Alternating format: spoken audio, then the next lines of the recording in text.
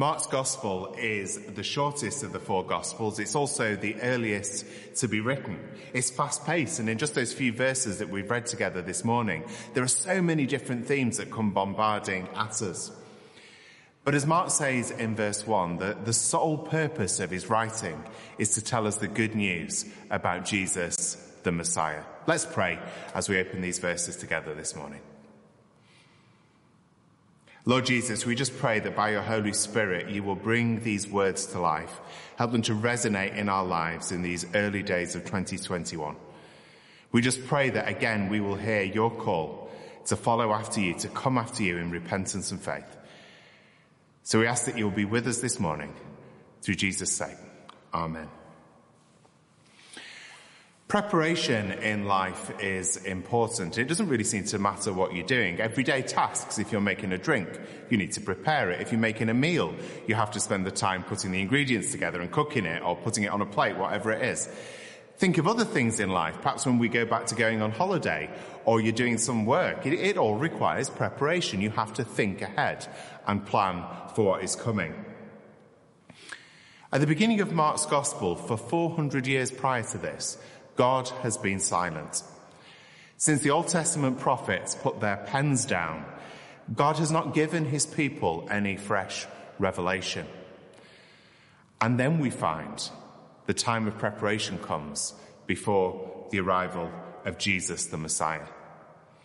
John the Baptist, foretold, Mark tells us, by the prophets Malachi and Isaiah, appears in the wilderness. He's a man with a calling and a purpose from God to prepare the way for Jesus.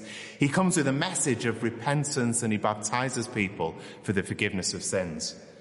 But he says in verse 7 that one is coming after him who will baptize not just with water, but with the Holy Spirit.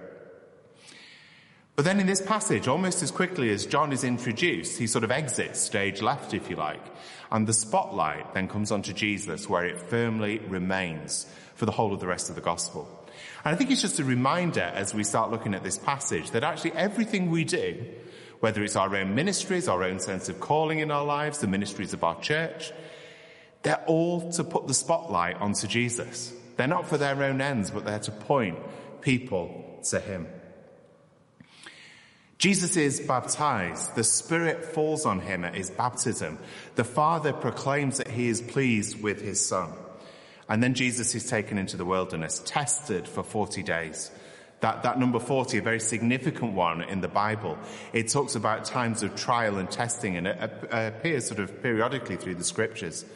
And here we find that 40, that significant number, is applied to Jesus as he is tested and tried. And it's not until these things that have taken place that the spotless, sinless Son of God, who is now baptized, anointed by the Spirit for ministry, tested, begins to then go out into the countryside and minister the gospel. If you do a Google search of people's famous last words, you will find that there are quite a lot of people who have reportedly said either very meaningful things or at times very strange things as their parting words as they leave this earth. There are very few people who we could say have famous first words. Now, I suppose most of that is for obvious reasons. But in verse 15, we get the first words from Jesus, the Son of God, at least as recorded in Mark's Gospel. The first words of Jesus' ministry. Just look at verse 15. The time has come. The kingdom of God has come near. Repent and believe the good news. So what Jesus says is that the time has come. All the prophets, all the law that pointed to the time when Jesus would send his anointed one has come. The promised rule and reign of God is here in Christ. It's drawn near. And here it has appeared in the form of God incarnate, God's Son, Jesus Christ. And the kingdom, as we read the gospel, it breaks out when our lives are turned over to him, as God's rule and reign takes place in our hearts. But the kingdom is also yet to come and won't yet come in its completeness until Jesus returns in glory. So the response to the rule and reign of God, well, Jesus says, is to repent and to believe. To repent and to believe. Let's look for a moment at that word, repentance. The word repentance, the original Greek word here is the word metanoia. Now this gets a bit complicated, but just stick with me for a moment. That first part of the word, meta, is a word that we still find used in English. And it's sometimes used for quite complicated, technical sounding words. So you may come across it in a word like meta-narrative, where it means telling the big story. Or metaphysics, an even more complicated word, all about knowledge and about knowing the origins of everything. The word metanoia that we find translated as repentance is a big picture word. And it's a word about, if you like, having a big change of mind. Thinking about things differently, doing things differently. It's an all-encompassing sort of word. Sometimes, though, I wonder whether when we hear that word repentance, whether we think about it in a slightly more monochrome way than actually the biblical writers intend us to. I was chatting to Claire about this during the week, and she was sort of reminding me of when she used to work for a music charity, and she would go into schools and she would share songs with a Christian message and talk to younger children about what it means to be a Christian and what it means to hold the values of the gospel close to heart. And one of the things they would talk about was the importance of saying sorry. And the importance when we do things that are wrong is actually saying sorry to God, saying sorry to one another. And I think sometimes we can have that kind of view that is what repentance is all about. Now, within that word repentance, there is certainly that element and that real focus on saying sorry to God. When we've lived in ways that don't reflect what he wants for us, when we've done things that hurt God or hurt ourselves or hurt other people. And today, if you are knowingly involved in those kind of things that the Bible calls sin, the call of this verse is very simple. The call is to stop, turn away from them, seek God's forgiveness. Don't make excuses, don't try and blame other people, but simply come and say, look, I've done something wrong, Lord, will you forgive me? And Jesus, through his death and his resurrection, his sacrificial death, we know will take that sin, has taken it upon himself and will offer us forgiveness. But this word metanoia is even richer than just coming to God and saying sorry. It's a word that has a deeper sense of meaning to that. It's about big changes and about sort of reorientating our life. I'm sure many of us at the moment go out for our daily exercise in whatever form that takes. And for us, having a dog, it does normally still mean the daily dog walk. Now, every now and again, when I've got a bit longer than, say, during the week, I like to extend our dog walk. We normally go round Limb Dam, but sometimes just to carry on going, go up through what's called the Bongs and then out onto the fields, and eventually you come to the M56. Now, it's not a very glamorous end to a walk, but that's where you get to. And when you get to the M56, you go along the motorway and then you sort of turn back on yourself. Now, when you're up at the M56, if I turn and face the motorway, what do I see? Well, it's obvious, isn't it? Trucks, lorries, cars, vans. You can smell the fumes. You can hear the noise. You can see the traffic going back and to it. It's not really the greatest of views. Now, if I focus on that, I miss out on everything else round about. But if I do an about turn from that view of the M56 and look the other way, and this was particularly the case when it had been snowing the other week, I get a totally different panorama. I start to see a field covered in white snow. And then at the back, there's trees, and there's some pine trees there, which look amazing when the snow had fallen. And beyond that, I look out onto Winter Hill, Rivington Pike, and right up the Pennines. And suddenly this enormous panorama breaks out. And instead of looking at the noise and the dirt of the motorway, I start to see something quite different. In a sense, that is what repentance is kind of like. It's saying, actually, there's been all this noise and rubbish and stuff going on in my life, and actually I'm going to turn my back on it. I'm not just going to try and ignore it and pretend it's not there. I'm going to turn my back on it, say sorry for it, and then look God's way and live life with a different agenda. Repentance is about fixing our eyes as much on Jesus as it is turning away from those things that we've done wrong. A complete mind change, a complete sea change, a complete heart change. From our priorities to the priorities of the kingdom, from the things that we think are best for us to the things that are on God's heart for us. Let's move on a little bit. I'm going to introduce another R word here. This word is recalibrate, or you could use readjust if you don't really like that word. These first couple of weeks of 2021, I think for many of us have been a real challenge, haven't they? We're back in a new lockdown. We don't know the length of it. We don't know whether restrictions will get tightened before they get loosened. We see these news reports coming in every day of that really tragic loss of life that this awful disease has brought about. Just this week, I was joining in with the Fresh Streams conference, and I was hearing the General Secretary of the Baptist Union sort of encouraging us as Christians to really be honest about how we're feeling about what is going on, to not try and hide away, but to be people of truth, people who own our own feelings and share them with one another. You know, in that kind of spirit, you know, my week over the last couple of weeks has not been great. I would have to say that. I found it really hard when these new lockdown restrictions came in. I found my mood quickly go from being okay and feeling quite optimistic to suddenly thinking, oh no, not this again. What does this mean? How are we going to get through this? For a few nights, I felt I really couldn't sleep, and I had this sort of knot in my stomach. Now, I think for many of us, that is the reality of what we face at the moment. We hear news of friends becoming ill. We see the news reports of things that are not yet getting that much better. We live in strange times, and we're all impacted by it. But it can be easy to lose hope, can't it? But actually, we're called to be people of hope. People who encourage one another.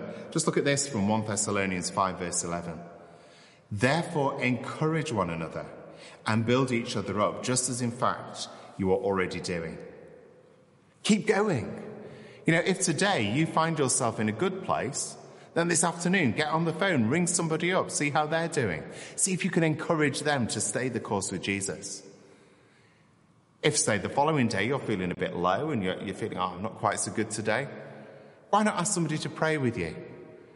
Contact the prayer phone. Get somebody else to pray and minister to you. We need to minister to one another. I think in the initial lockdown, I think for many of us there was that sense of, well, it's a bit different this. We'll do all these new things. We'll go onto Zoom with enthusiasm. We'll watch church in our dressing gowns. For those of us who were homeschooling our kids, perhaps we thought, well, it's nice to have them around at lunchtime and to get that walk with us. Perhaps last April and May we were thinking, well, the weather's phenomenal, whereas now the weather is probably more formidable than phenomenal. But you know, as I look back at the last year, as I reflect on this lockdown compared to the last one, what I realise is that in the last lockdown I made some really quite significant mistakes. Because what I did was I tried to live as if nothing was really the matter. I tried to live as if life would just carry on as normal. Now, that didn't involve breaking the rules. But what it did mean was that I lived very busily. I filled every moment with stuff, whether it was church stuff or whether it was going onto the internet trying to buy things that I thought I need. And just random things like, you know, we thought we might need a whole load of yeast to bake bread. So we were ordering yeast from the Far East, and it took 4 months to arrive. It was a bit self-defeating. But now we find ourselves in a similar situation. What do I know I have to change? Well, I have to know that actually as I read the gospel, I'm called to be a person who keeps my eyes on Jesus, who doesn't panic in the situation that I find myself in.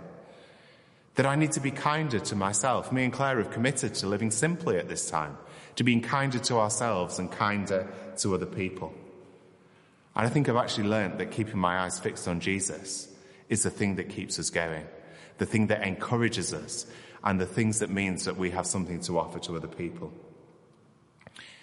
In a sense, that's what repentance in one way is about. It's about looking at our past and saying, actually, I didn't do things the way God wanted me to do.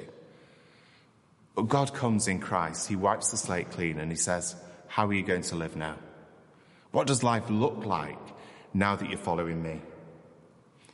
So just think about your life more broadly today. As Jesus calls us to follow him in repentance and faith, what does that mean for you? What does that mean for me? What changes?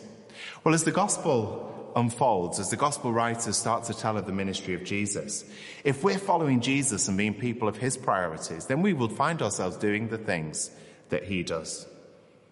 We'll find ourselves naturally wanting to pray for the sick. We'll find ourselves naturally loving our neighbour as we love ourselves. Turning away from those things like anger or pride, being filled with compassion for one another, being people of peace and people of prayer, and being a blessing to others, being a blessing to our communities. The third R that I want to talk about, and this is quite briefly, is about renewal. Now, sometimes I think we use this word when we talk about renewal. We perhaps use it in the context of a church, seeking renewal, seeking the Spirit to just get away of any sort of sense of deadness and lack of life and breathe his life and renewal into us. And perhaps we have a passion for evangelism or for reading the word at a deeper level or praying at a deeper level. And of course, it's right that we seek God's renewal in our lives in that way. But when Jesus calls us to follow him in repentance and faith, he is calling for us to be part of the renewing of all things that Jesus will achieve through his cross, his resurrection, and his return. Jesus says, be part of the new creation that comes about through his resurrection. As we look towards Revelation, where God says, behold, I am making everything new, we're called to be part of that. We're called to be part of this cosmic renewal. But it starts with believing in Jesus and saying yes to his way and no to our old ways. Now, that journey with Jesus does have a starting point. Today you may be listening to this and you may be thinking, well, I've actually not yet said yes to Jesus. I've not yet said yes to that call to follow him in repentance and faith. If that is you today, can I encourage you to step out in faith, to believe that Jesus is who he says he is, to put your old life behind you and to follow after Jesus, living life his way. And the promise is in Scripture that we'll be born again. We will be born again of the Spirit. We will find a new life, a new hope, and a new purpose for living.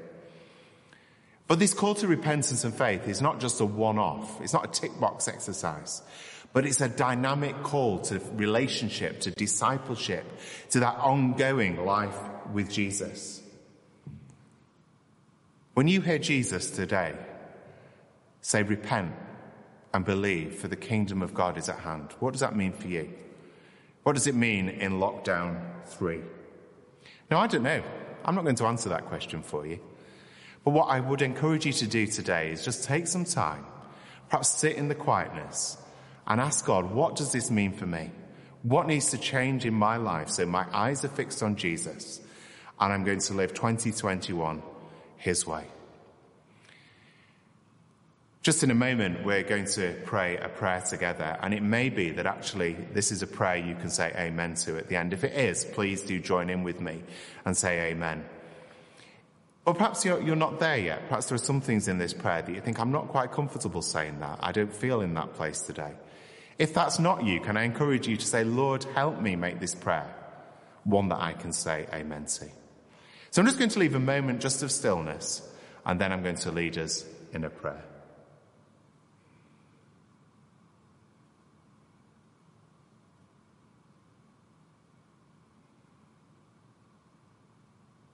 Let's pray together. Lord, I hear you calling to repentance and belief. I'm sorry for the times where I live my life my own way, where my actions and thoughts, my deeds and my desires fail you. Please forgive me. Lord, today I commit to turning to you afresh. Where my life is full of my own illusions, bring your truth. Where my life is full of confusion, bring your clarity. Where my life feels hopeless, renew my trust. Renew me, refresh me, remold me, fill me again with your Holy Spirit. Help me to be a blessing this day to other people. Help me to live a life thankful for all that you have done. Help me to share the good news of the gospel. And we ask it all in the name of Jesus. Amen.